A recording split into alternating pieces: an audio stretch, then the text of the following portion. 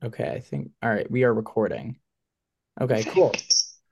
Well, hello everyone, and welcome to our social media final project in ILR LR 4035, intersectional disability studies. Um, this is really exciting. I'm really excited to be here and to kind of get into this topic with you guys. But I think first makes sense to kind of introduce ourselves and kind of who we're talking to. So my name is Dylan Kirsch. I'm a junior in the ILR school here at Cornell from Boston, Massachusetts. And I took this class because I'm hopefully going to medical school at some point and am really looking to kind of deepen my understanding about healthcare for people with disability. My name is Yeah, Brian Nahara. Oh, there you go. my name is Brian Nahara, and I'm a senior in the ILR school, and I'm from Los Angeles. And my interest in this class was I took the class before this, which is Intro to Disability Studies, and I really enjoyed it. And I never really learned about any disability studies, and I thought intersectionality would be a great step forward. Yeah, I'm Caroline Horgan, and I'm a junior in the ILR school. And I took this one level of this course last semester, and I just found it super interesting, and I wanted to continue my learning in this area. And also, I'm interning at Biogen in Boston this summer in HR, and that's kind of one of the key departments in this conversation as we've learned through our research. So I just want to go into it with as much knowledge as possible and be able to be a real agent of change in such an important topic like this. Fantastic. Well, so I think we've all touched on the fact that we've taken this class for different reasons, but kind of, I mean, what class are we taking? Well, we're taking what's called intersectional disability studies, and at Cornell, there are a couple classes that concern themselves with disability studies and kind of how the world views disability and how what the pertinent issues are as we face them. Um, and this class is a little bit different in the sense that we're not just looking at disability because disability actually cannot be tackled on a single issue basis, right? It actually becomes really important to examine disability through these multiple lenses in order to understand kind of all the problems and the issues that we uniquely face as a result of our compounding identities. And so what we set out to do was we set out to kind of engage with social media to work on one specific issue within disability justice. And we obviously chose to work with healthcare injustice or justice. And so that's what kind of what we're going to get into. Brian, do you want to talk about kind of what intersectionality is? Like, give us a brief intro. What is that word? What does that even mean? Yeah, intersectionality refers to looking through the world through multiple identities, not just disabilities. This can include race, socioeconomic level, and even gender or sexuality identities. And what we see here in the medical field, there isn't very much focus on it, and we can see it through many healthcare settings where many people don't get the same treatment as others, and it's an ongoing issue. And throughout this podcast, we're gonna talk about ways to approach it and solutions that could be plausible in the future. Caroline, do you have Yeah, any? Yeah. I was just going to add that, with the idea of intersectionality applied to healthcare, we've learned that the problem isn't fixed until we include the most marginalized groups. And a lot of research out there has just kind of looked at one group and hasn't applied the lens that there's so many people out there who belong to multiple groups, multiple identities, and all of these compound to just create multiple inequities, especially in such a large system.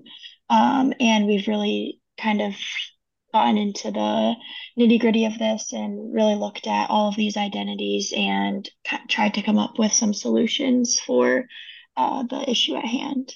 I think the analogy that really as I look back on this semester of work, the analogy that kind of really spoke to me was the car accident analogy, where there's an intersection, right, where there's been an accident and nobody does anything in this scenario because they all claim the accident was somebody else's fault. And it's so perfect in understanding what intersectionality is, right? That, you know, it, I think Akimi Nishida says it really well when she says, like, this intersectional framework actually enables the acknowledgement of these multiple identities, right?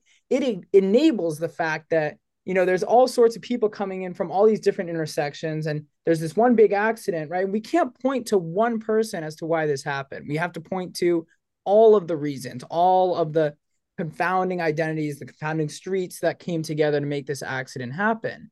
Um, I think I love this idea that, we talked about doing intersectionality.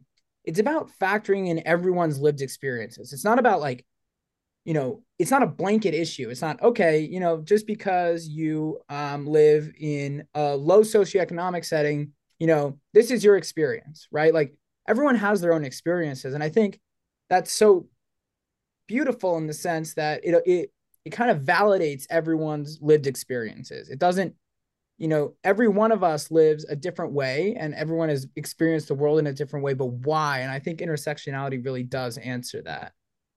Right, and I think that this idea of the crossroads and the accident also really explains this very well because, if you want to blame something on one cause, you really can't, and then everyone's going to get away with no consequences. So it's about looking at the big picture, and I think one of the first steps is people owning up and taking that Exactly. responsibility and saying, I'm responsible partly for this accident, who else is, and what can we do to fix it? And I think we can all do that. And I think it's really pertinent to the topic that we're going to get into, which let's get into it. We have the foundation, right? We've talked about intersectionality. We've talked about the fact that we can't, just look at these issues from a one lens. But what exactly are we looking at in terms of healthcare and justice? And let me kind of illustrate what we're talking about in terms of one story. And I think this story really does a great job in encapsulating this. And I'd love to get both of your thoughts. There was um, uh, Michael Hickson is a 46-year-old black man with quadriplegia and anoxic brain injury. So his he had some event where he didn't have enough oxygen flow to his brain, and a lot of that tissue died. Um, and he died of COVID on June 11th, 2020, at a hospital in Texas. So we're talking about like peak COVID, like nobody really knows what's going on. And let's keep in mind, right? This is a black man with disability. And when his wife Melissa asked the doctors why Michael was not receiving these treatments that everybody else was receiving, I can't say for sure, but like let's rattle some off, right? Like some antiviral, experimental antivirals, like ventilators, something. Michael's doctor replied that he didn't have a good quality of life in his normal state of health. Like, that's ridiculous, right? As a result of his disability, the physician on staff, kind of assumed that he was expendable, right? Like, oh, he doesn't live like a great quality of life anyways, so let's focus our efforts on people that do. It's like let's not waste these precious resources on someone with a poor quality of life. And I think this so perfectly embodies what we're getting after today, right? Is this idea that the healthcare system has just taught physicians that disabled lives don't matter. That, okay, like in a time of necessity and need, we don't need to, because people have a poor quality of life, which is absolutely not true. We don't need to apply those same, resources. And I think that's such like an interesting, to start this off, to kick this off. I'd love to hear what you guys think, kind of about this story and kind of framing it all, right? Because I think it's a great intro into what we're going to talk about today. Yeah, I agree. It's pretty ridiculous how someone's life is just invaluable, and it's just an example of how ableist notions are very current in our current medical system. Yeah. And I guess in this case, we have to think about how would the situation be if the patient was not disabled. Totally. A black man disabled who would not be disabled, my bad, how would he be treated? Honestly, I think he would have probably received better care. Yeah.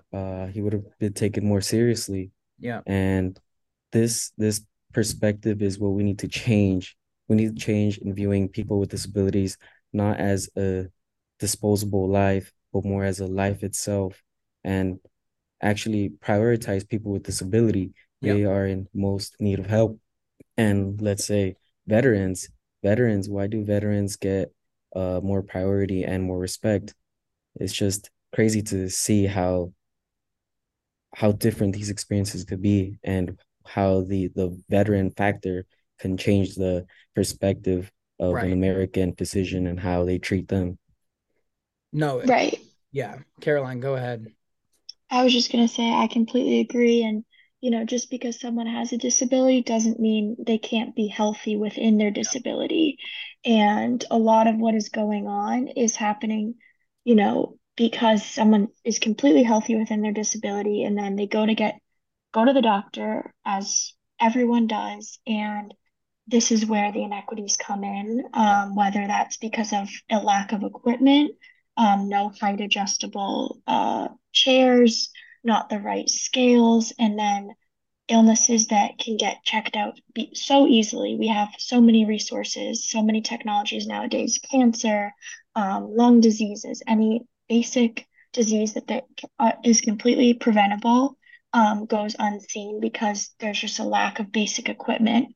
And Dr. Lisa Iazzoni even pointed out in an article, there's been height adjustable barber chairs around for 100 plus years, but healthcare institutions can't get these in Yeah. their buildings. Yeah. And that just seems ridiculous to me. And it's like, it's lives at stake here. Yeah. And we can't, if, doctors are the people who are supposed to be saving lives. So Right. if we can't even rely on them, then that just shows there's a huge issue and something really does need to be done. No, absolutely. And I think the root of the problem, right, at the end of the day is that people with disabilities, like there's a bunch of research out there that says they report a significantly worse quality of healthcare than patients without disabilities, right? And we just illustrated perfect examples of that. And I think that's the core of this, right? That people with disabilities go their entire lives reporting worse healthcare, worse quality of healthcare than those without disabilities. And we're going to get into this. We have an entire episode planned where we're going to get into this, but I really like your point, Caroline, that um and it's so evident again in the research that we kind of looked at that um chronic disease is such an amazing example of how, you know, people with disability are not getting the healthcare that they need. And I think chronic illness is an interesting case study in the sense that, you know, if you follow it for a long time and you follow it really closely, there's a lot of times where it's actually not that deadly, right? Like if you follow your diabetes really well over time and you control that, right? Like yes, like there is a lot of healthcare that goes into that of like, you know, figuring out your insulin and figuring out like when to give it, right? There's a lot that goes into that. But if you manage it really well, there's nothing to say that you can't live a great healthy life with type 1 diabetes.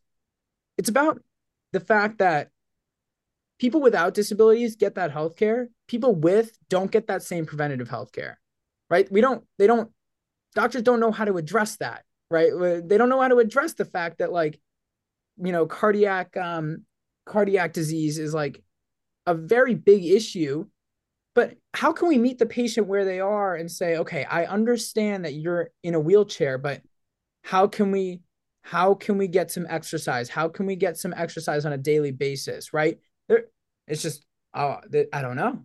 I don't know. This makes me uncomfortable. I have no idea. So I'm just going to ignore it. And right, of course there are worse health outcomes because the the same, you know, Brian, you come to me in your 50s and I tell you to have like to exercise more so, you know, you don't have a heart attack in the next 10 years as that's a standard of care, right? But I think it's an amazing example in the sense that that doesn't happen with people with disabilities because physicians are not taught to go that extra mile to say, you know, okay, I understand that you're coming to me with disability, but let's figure out a way to be preventative. Let's figure out a way for you to be healthy. And we can't, it's the same thing, right? We can't provide this like blanket advice and just say, yep, we're good. We're good now. And I think that I like this. And this is like, right, this is your evidence right here. A 2011 study from researchers at University of Kansas examined health disparities between adults with physical and cognitive disability and those without, just straight up. And they found that people with disabilities had a significantly higher rate of chronic disease than those without. And that was cardiac disease, asthma, diabetes, high cholesterol, etc. And the reason was because of the disparity in preventative care. It was not because the people with disability are unhealthy. It was the fact that the healthcare system was not taking care of them in the same way. Um, and we could go on and on. I mean, Caroline, like, talk to me about this barriers to healthcare checklist research, which is this next study that we kind of looked at. Yeah, I mean, just to add on in general here too, I think we can even add a lens of intersectionality as well. And, Yeah, we just brought up a bunch of physical disabilities, but there's also mental disabilities as well. And what if someone, has anxiety, PTSD, other types of mental disabilities, and then they're also a person of color or another marginalized race, or they are coming from low income. yeah, And then there's financial barriers involved as well, which also apply more frequently to people with disabilities. And there's just all these identities coming into play here. And I think that that just kind of shows, there's so many problems that are adding to the bigger problem. yeah, And, when we look at what is the root of this issue, we want to know that our doctors are being trained to be able to, want to have patients with disabilities and exactly. want to genuinely help everyone who comes their way, but we're not seeing this. And I was just, this made me think of one study with Dr. Lisa Iazzoni again, and she was on a Zoom call. She organized it with a bunch of physicians from around the country, and they were granted to be able to be anonymous. And as the call went on, a lot of them began to admit that they do refuse to help people with disabilities. And this is just shocking to me because, again, these are the doctors are the people in our communities who are supposed to be fixing Right, things and helping people. And the doctors on this call couldn't see that um, Dr. Izzoni's in a wheelchair herself. So this, kind of made them think that they could just be free with how they spoke. And right, it really gave this level of honesty that you wouldn't get otherwise. That is, this is not something that people are willingly going to admit to. Um, and they kind of went over some possible there's the solutions are hard, but one Dr. Lagu said that we need to start tracking people with disabilities as they come in, getting it in the system, or yeah. else you can't monitor who's coming in and out of doctors' offices, who's getting helped and who isn't. And this doctor mentioned that they do have to put in race in their systems, but here's a perfect example of the lack of intersectionality. Like, okay, you're putting race in, but what about someone who comes from a marginalized uh, race group, but also has a disability? Where is Or that coming identifies as into gay, play? or is like of low socioeconomic status, right? Like, Right. Like, time. we're not tracking any of these things. Yeah, And in order to kind of take a step in the right direction, first doctors need to start, we haven't even gotten into this yet, but doctors need to first be trained how to I agree. deal with patients and not just say, I can't help you. I'm sorry. This isn't my area of expertise. Right. Please go to someone else. And, there also needs to start being this lens of perspective that can address the most marginalized first, and then we start looking upwards because, not everyone can be healthy until the most marginalized groups are being put first. Exactly. Yeah, to add on to what Caroline was saying, um, socioeconomic barriers are also present not only with people with disabilities, but also without disabilities. Yep. For example, Dylan, you said you're talking about diabetes. Yep. Penicillin is a very important drug. They need it to live. Exactly. And in the current health system right now, the prices of penicillin, they're astronomically high. Yep. And, people with lower incomes, they can't easily access that. And they don't have the resources to access that. And well, they are dependent on it because their lives, they need it to live. And all like even talking about financial concerns and people who have disabilities such as sensory difficulties, imagine how hard it is for them to have these conversations with the healthcare providers. No, It's it's pretty hard for them to not only understand what is going on, but sometimes some people can't process the information fast enough. And these multitude levels of barrier just makes it even harder for just people in general to get the treatment they deserve. And it's just part of the reason why the current healthcare system right now is just it's not just and it needs to be improved. I agree. And I think it's really important to note also that history, right, comes into play here. I mean, we can't have this conversation without acknowledging the fact that the distrust between people with disabilities and science and medicine in general, it takes root in medicine's really complex relationship with eugenics, right? We just we can't deny that. We can't hide that. And I think becomes really important to acknowledge that head on and say, this is the root of why we deal with what we do. And it's, you know, we look back at history and our unfortunate history that medicine and the institution itself has been very complicit in horrifying procedures like involuntary sterilization, forced institutionalization, denial of treatment, right? And we talk about intersectionality and these inhumane practices, these terrible, like, taking away lives have affected women more than men, Black, Latinx, and indigenous peoples more than whites, and the poor more than the wealthy, right? So we have to acknowledge that head on. And it makes total sense why people with disability would not trust the institution, right? They've never sought to serve them equally. It's never been on the radar. And so we know, like, this is super complex and long. We know, like, this ties back to this idea of the medical model of disability. Um, I really like the way that Dan Manning, who's the litigation director for the Greater Boston Legal Services, says that, it's not that healthcare professionals don't recognize the independence or capabilities of people with disabilities. If they can't fix the person, right, which is what medical schools do in general, they don't want to deal with it.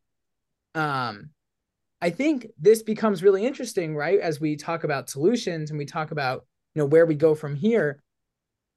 The medical model of disability comes from this idea that medicine is there to fix, that you are a technician in the sense that there is something wrong and let me fix it so that you can be healthy again.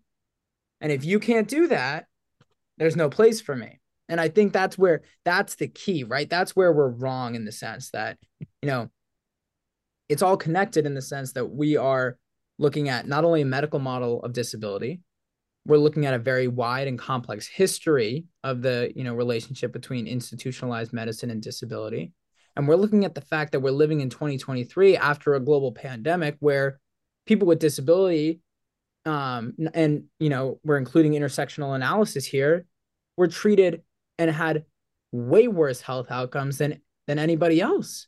And so, and it makes sense, right? So I think it goes back to this question, and it's nothing we cannot answer this because I think it's very rhetorical in nature.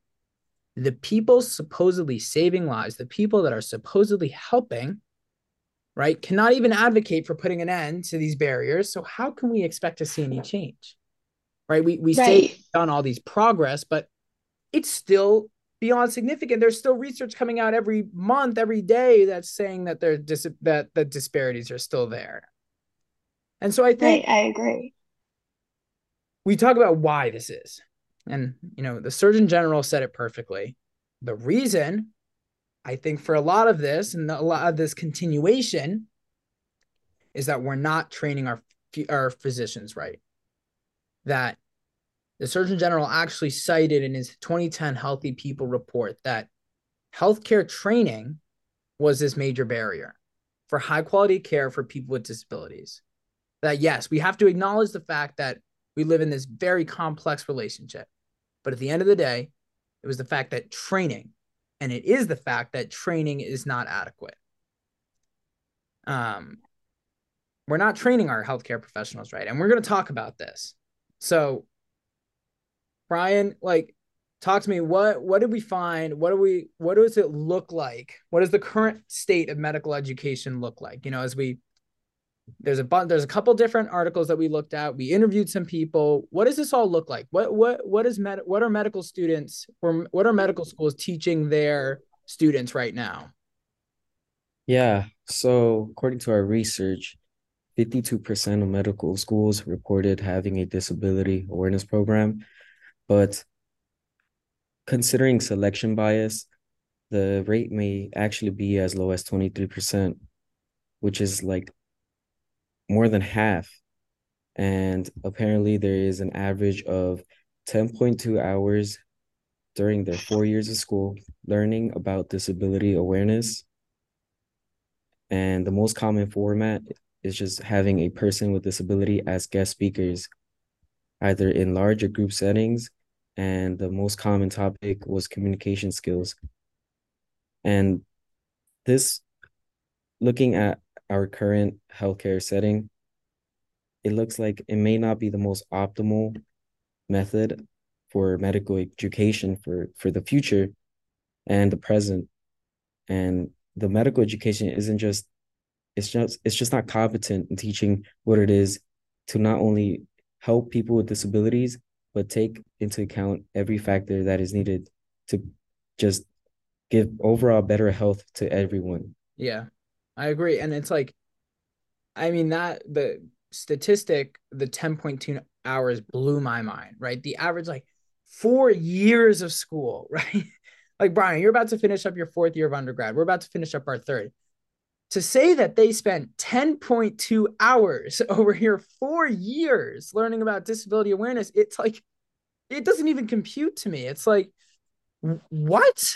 Like, how can we call that education competent? If it's like, I spent 10.2 hours a week, like, on my econ homework. Like, come on. And like, that's not going to, I mean, it might, but might, like, I'm not going to do econ for the rest of my life. But what doctors do is they are going to treat people with disability for the rest of their life.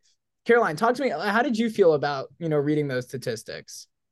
I mean, I felt the same way. I thought that, I mean, it was really quite shocking to me, in the sense of how little time is being given to what you would think is just something that should be so basic. In healthcare professionals' knowledge. But as we just spoke about this medical model, it's not surprising in that sense. Our society is so rooted in the ideas that we have to fix people with disabilities that they're not even training people in medical school to fix because it's not even something that, people even want to address and talk about. And, you know, when, as you brought up, like COVID made all of this super apparent as well. Yeah. And, doctors were saying where it's really great news that 75% of deaths are now people with multiple comorbidities. That also shocked me. Like, how can the people who are advocating for health and lives be happy that the ones dying are the ones that need help and need, recognition the most? Um, and so it's surprising in a sense and also not surprising in a sense. Yeah. I think again, it just sheds light on we really need a change starting right from the beginning. Like, Agree. if doctors are going to be able to, deal with the issues at hand, then this needs to start in medical school. This needs to start early on, and it needs to be a societal change to, more of the social model, where we see society as the disabling factor. Exactly. And we recognize that, it is healthcare institutions that are the disabling factor. Yeah. And I think it's harder said than done. Like, there is no easy solution here, I agree. but just this shift in mindset is one of the starting points, at least. Yeah. And I think we've seen this a lot throughout our research. And I think we have to start by looking at healthcare institutions and medical education programs that are doing this. Yeah, I agree. And like we did do a lot of literature review, but we also did our own research and we looked at the top 10 medical schools listed by the US News and World Report. And I'll leave names out of this, but only two of those schools, as we looked through every single one of their curriculums, and very lucky in the sense that they publish all of their curriculums on their admissions websites. Only two of those even mentioned it. Um, Oftentimes, and I didn't include this, care for individuals with disability was listed as a fourth year elective. And in medical school, most fourth year medical students use those electives to pursue the specialty that they plan on applying a residency in, right? So if if I'm applying a residency as an ER doctor, I'm going to do like principles of emergency medicine. I'm not going to do people care for people with disabilities because it's not going to help me. It might not help me get into residency. And so it's like, okay, let's check a box. Let's say, we offer it, right? So our students have the ability to learn about it, but nobody does because that's not how it works. And I think this shocked me, but I asked an attending urologist in the Mass General Brigham system. They preferred to remain anonymous. Asked them about their formal medical training in people with disability. And she kind of laughed at me and said, they reported that, they had absolutely no training in that. This is somebody that graduated from medical school less than 10 years ago. And they're a great model as to how that system stands today, right? And things don't change that much.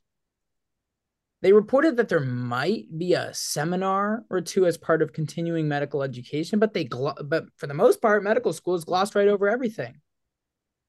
Intersectionality, when I asked about that, they said was completely out of the question. They were taught science and how to treat patients, but they were not, taught how to treat a diverse group of patients and what that might look like. So we know that, the current state of medical education lacks a focus of intersectionality. So talk to me about the effects not only of people with disability, right? But we also looked into gender and sexual minorities and care there. How is intersectionality playing out in a broader lens? How are we seeing disparities in a broader lens? Somebody talk to me about that. Yeah, so I did some research regarding gender and sexual minority discrimination in the healthcare setting. And honestly, it's not very surprising. We just see that people who do not identify their sexual orientation are, or and those who are presumed to be heterosexual, they typically have a positive experience with the healthcare setting, and they don't really have as much of as a negative experience compared to, let's say, someone who's just part of the sexual minority. They tend to encounter more discrimination just because they have the risk of HIV transmissions, more specifically, gay men. And additionally, there's a comparison between nurses and doctors. Both of them had slightly negative attitudes towards gender, sexual minorities. But it's interesting to see that nurses have more of a positive attitude compared to doctors. And this just shows just so many problems, the hierarchy problems. So, for example, a doctor who spends more time in medical school and, like what Dylan said, typically only receive around 10 hours of disability training. For some reason, they're more Yeah. negative towards minorities. And why is that? Maybe it's a more deeper rooted dilemma that Yeah. not only impacts the patients and the experiences the patients receive, but also maybe in the workforce, like how the dynamics between a nurse and a doctor treat each other. And since doctors have more of a say in the medical setting, it might influence other workers in perceiving negatively these minorities. And it's not really surprising. Yeah, I agree. And what do you guys have to say about that? It's a bleak scenario. It kind of leaves you a little bit hopeless that, there's a lot of people out there. You go into medicine, and this is somebody that coming from somebody that plans on it. And you go into medicine thinking it's such a noble profession that it's like, oh, yeah, I'm going to, treat and care for everyone. And it's like it's saddening to think that like that's not the case. What I don't think, and I will say this, I don't think in most cases, right? I could be wrong. In most cases, I don't think it's an explicit bias. I don't think it's somebody coming in every day and saying, "Oh yeah, I'm not going to treat anybody with disability, or I'm not going to treat anybody who identifies as gay." I don't think it's explicit. To Brian's point, I think it's implicit. It's this underlying root of inequality that it's almost abstract in nature, right? It's not necessarily a policy that says, we're not to treat anybody with disability. It's kind of what we talked about, that there's this really long-standing belief that people are not to be treated and not to be healed in the same way. I think that's what it's about. That it's not necessarily like these explicit biases, but it's an implicit thing. And it's why our education is so lackluster. It's why we have all these outcomes. It's why we are having this conversation to begin with. And I think we talk a lot about this idea that we talked kind of all about the education, but there's also a lack of research. And so why do we see this lack of disability awareness? Another study that we looked at, said that 2/3 of respondents in that same study who did not have a program did not think it was ever proposed or considered. And so when they were asked, hey, like, what do you think the ideal disability awareness program is? They said it should be 2 to 3 hours. It should span multiple courses. It should cover both children and adults, and it should encompass multiple types of disability.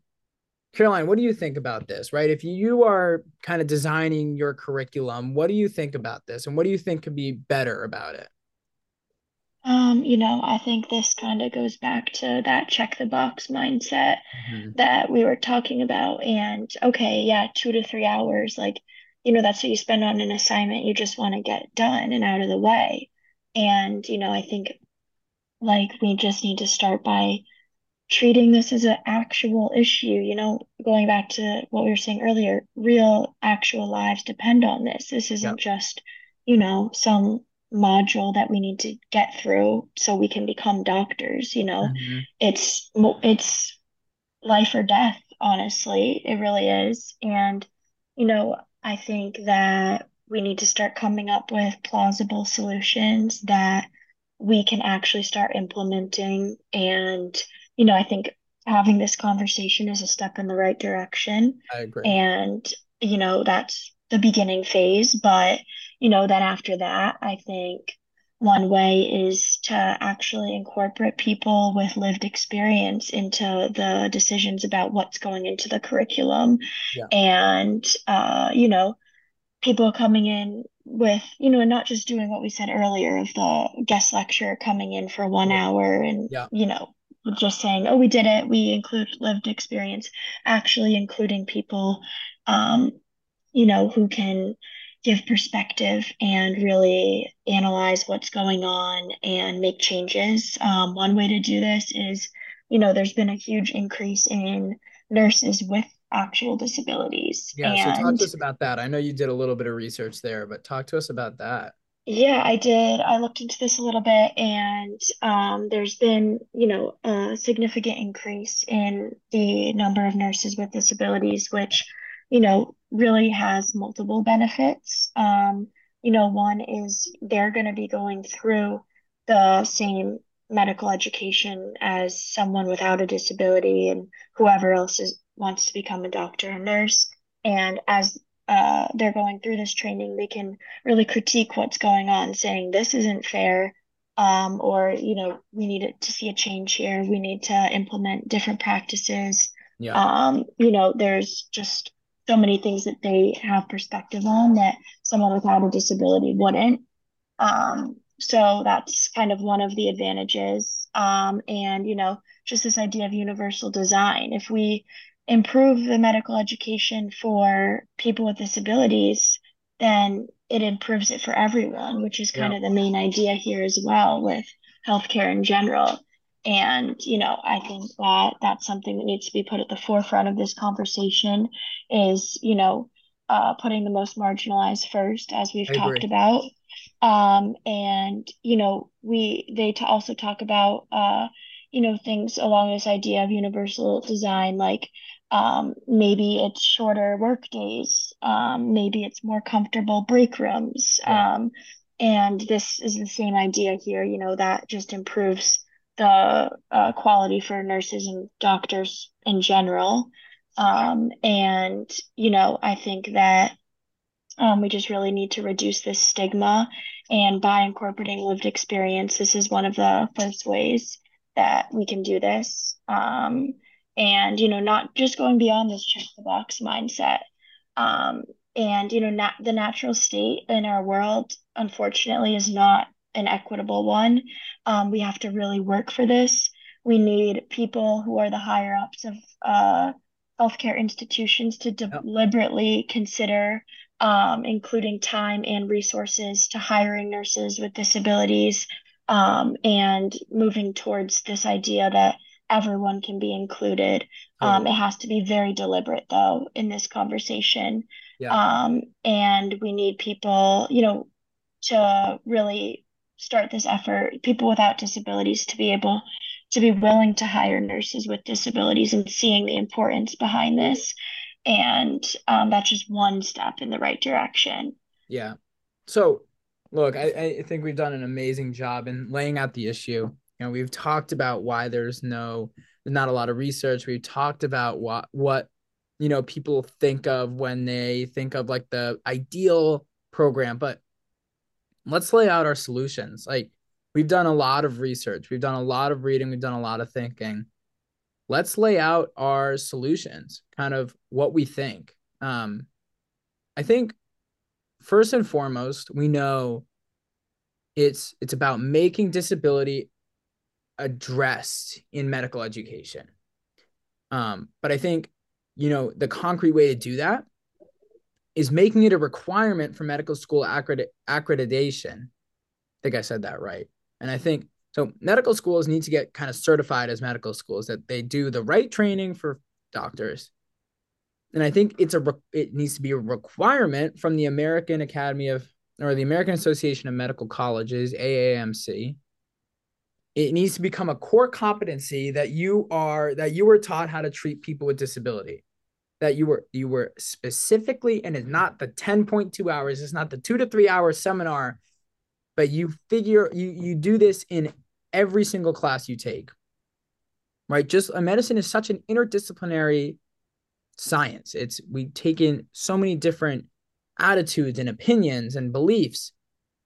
It's about, thinking about disability when you're studying cardiology. It's about thinking about disability when you're studying the nervous system, you know, um, the kidneys, like everything that you do in medical school needs to be seen with this lens. And it doesn't just need to be seen with this lens, but it needs to be seen with an intersectional lens. Doctors, physicians, medical students need to understand how to care with people for disabilities, but they need to understand and learn how disability affects everyone. How do these compounding identities change, right? I think it comes down to lobbying and putting pressure on um, large organizations like the American Association of Medical Colleges to make it a requirement that schools include this in their curriculum. I think that's how we shift the attitudes, right? We teach the fact that this is the social model of disability, like push the ideas that are uncomfortable for people to learn about. They're uncomfortable in the sense they're different, not because they're not true. They're very true. They're uncomfortable because they're different. Make people own the fact that they've probably been ableist for most of their lives, right? and that you're entering an ableist specialty, that this is, we have work to do. But I think it goes more than that. We have to talk about intersectionality. So somebody like lay out for me, what do you think is the best way to address intersectionality? We're talking about plausible solutions. So where do we go intersectional from here? Yeah, apart to reforms to the current medical education, we need to ensure that there's a intersectionality lens in the workforce. And I thought of two approaches that could be adopted. For one, I guess the implementation of human resources. I know some hospitals probably already have that, but human resources that are focused to serving intersectionality Yeah. purposes. For example, every company has one, and it could easily be adopted. Title VII is a tool to combat discrimination, and why not have it combat other discriminations against other identities.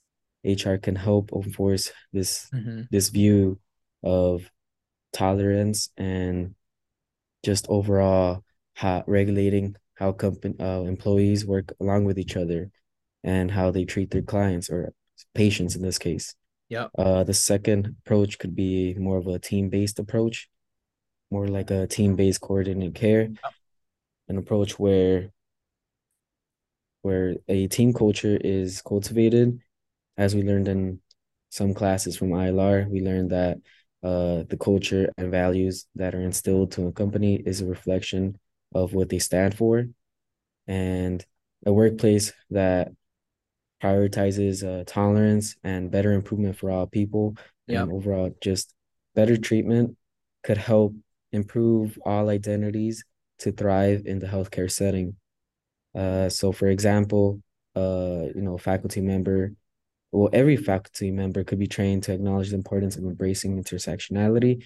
And this means not just defining it, but also training in how they interact with people with disabilities or Yep. just any identity in general. The reason why we don't see this in the current healthcare setting is because there's a lack of it, and just what we've been discussing this entire podcast is there's not enough education that prioritizes disability studies. And overall, for example, there could be systems established such as a person-to-person support Yep. that could further support people with disabilities and just make it an overall welcoming environment for everyone. Yep. I agree. Right. And going off of this, like having actual nurses or doctors with disabilities, like maybe that will make patients more comfortable. It's not Mhm. surprising that they don't trust doctors right now, and there's a lot of anxiety invoked by people of multiply marginalized identities when they go to the doctor. So actually having, people that they can trust with their lives at stake is really Yep. important. And, another example is just like when purchasing physical equipment, include colleagues with low vision on the Yep. purchasing team, Yep. so they can evaluate the readability of screens with enlargeable text or audio display outputs. Coming up with flexibly designed equipment and information models that give access to everyone. Yep. And then, kind of back to what you were saying, Dylan, like leaders need to work on providing education and retraining. There's a lot of people at stake here, Yeah. and we need to actually hone in on really, requiring these changes and not just saying we're going to do it. We need policy change, and we need people to switch over to this social model instead of the medical model. And, there's plenty of examples that medical institutions can look at. One example is the Centers for Independent Living. Yeah. These are living centers that are designed and operated by individuals with disabilities. They live and they work there, and they run these facilities on their own. And, these places called SILs, they really have shifted the framework. They're not focused on the medical model at all. There's no blame on the individual for their Yep. disability. It's Yeah. all about society as the disabling factor, and they do an amazing job at, finding ways to incorporate people coming from marginalized identities into society. And, healthcare practices need to look at these examples and say, what are they doing that's Yep. working? How can we take ideas from there and incorporate them into our education, our workforce, etc., and really make a change? Yeah. So, guys, it's been an amazing conversation, but let's wrap it up. I think, we talked a lot about these solutions, and I think it comes down to a few recommendations. Medical programs, and if you're listening out there, I hope you take this into perspective. One, please start including the voices of those with lived experiences. You need to center the most marginalized when making decisions about how medical education should be structured. Number two, include an intersectional analysis. Think about compounding identities. Nobody is the same, nobody's experience is the same. Three, own up, acknowledge the history of medicine's role in the oppression and mistreatment of people with disabilities, particularly in populations of color. It is no longer the time to shy away from that, right? That has happened, and it is time to own up to it and acknowledge how it's still affecting people today. And finally, you need to explain why physicians have failed thus far. Let's rethink how preventative care is done. Let's rethink how complex care management is done for people with disabilities. And let's start improving health outcomes. I think by educating our youngest physicians, change can be made. I want to wrap this up by highlighting a certain medical school. I have a friend that's in medical school at an undisclosed location, just because we're going to operate anonymous here, who whose curriculum goes every day, every class, and factors in disability. I'm going to pull up what they said to me right now because it blew my mind, and it's exactly what we're looking for. When I asked this student, if they see caring for patients with disability in their curriculum at all, they said this to me. I'm currently in a clinical experiences disabilities class. It's a rotation, actually, where they are working with a psychiatrist who works with patients with mental health conditions such as schizophrenia. They've had panels of patients who are blind and or deaf come talk to the students about their experience with the healthcare system and what is most helpful that physicians do. There was another day that they had a panel of patients with autism come talk to them. They've heard from a number of patients with chronic painful conditions such as sickle cell disease and fibromyalgia. Um, and when I pressed from them more, she said, I really like how my medical school has incorporated patient-facing experiences whenever we are learning about the conditions in the classroom. For example, we learned about sickle cell anemia in our genetics course. Makes sense. Every physician must. We read in our textbooks about how painful sickle cell crises are, but it wasn't until hearing from a girl who was my age talk about her experience that it really stuck with me and my classmates. The framework is there, right? That's what we want. It's there. It's about having the broader community accept it. It's about owning up and saying, this is where we're wrong. This is where we can be better. And it's about making it required. Let's not check a box. Let's make it required. Guys, it has been about an hour now. I could not thank you guys enough for such an awesome conversation. This has been fantastic and something that I really hope people listen to and people kind of analyze and think about and, think about their own biases and their own experiences with healthcare. Um, it's been nothing but a pleasure, but thank you guys so much.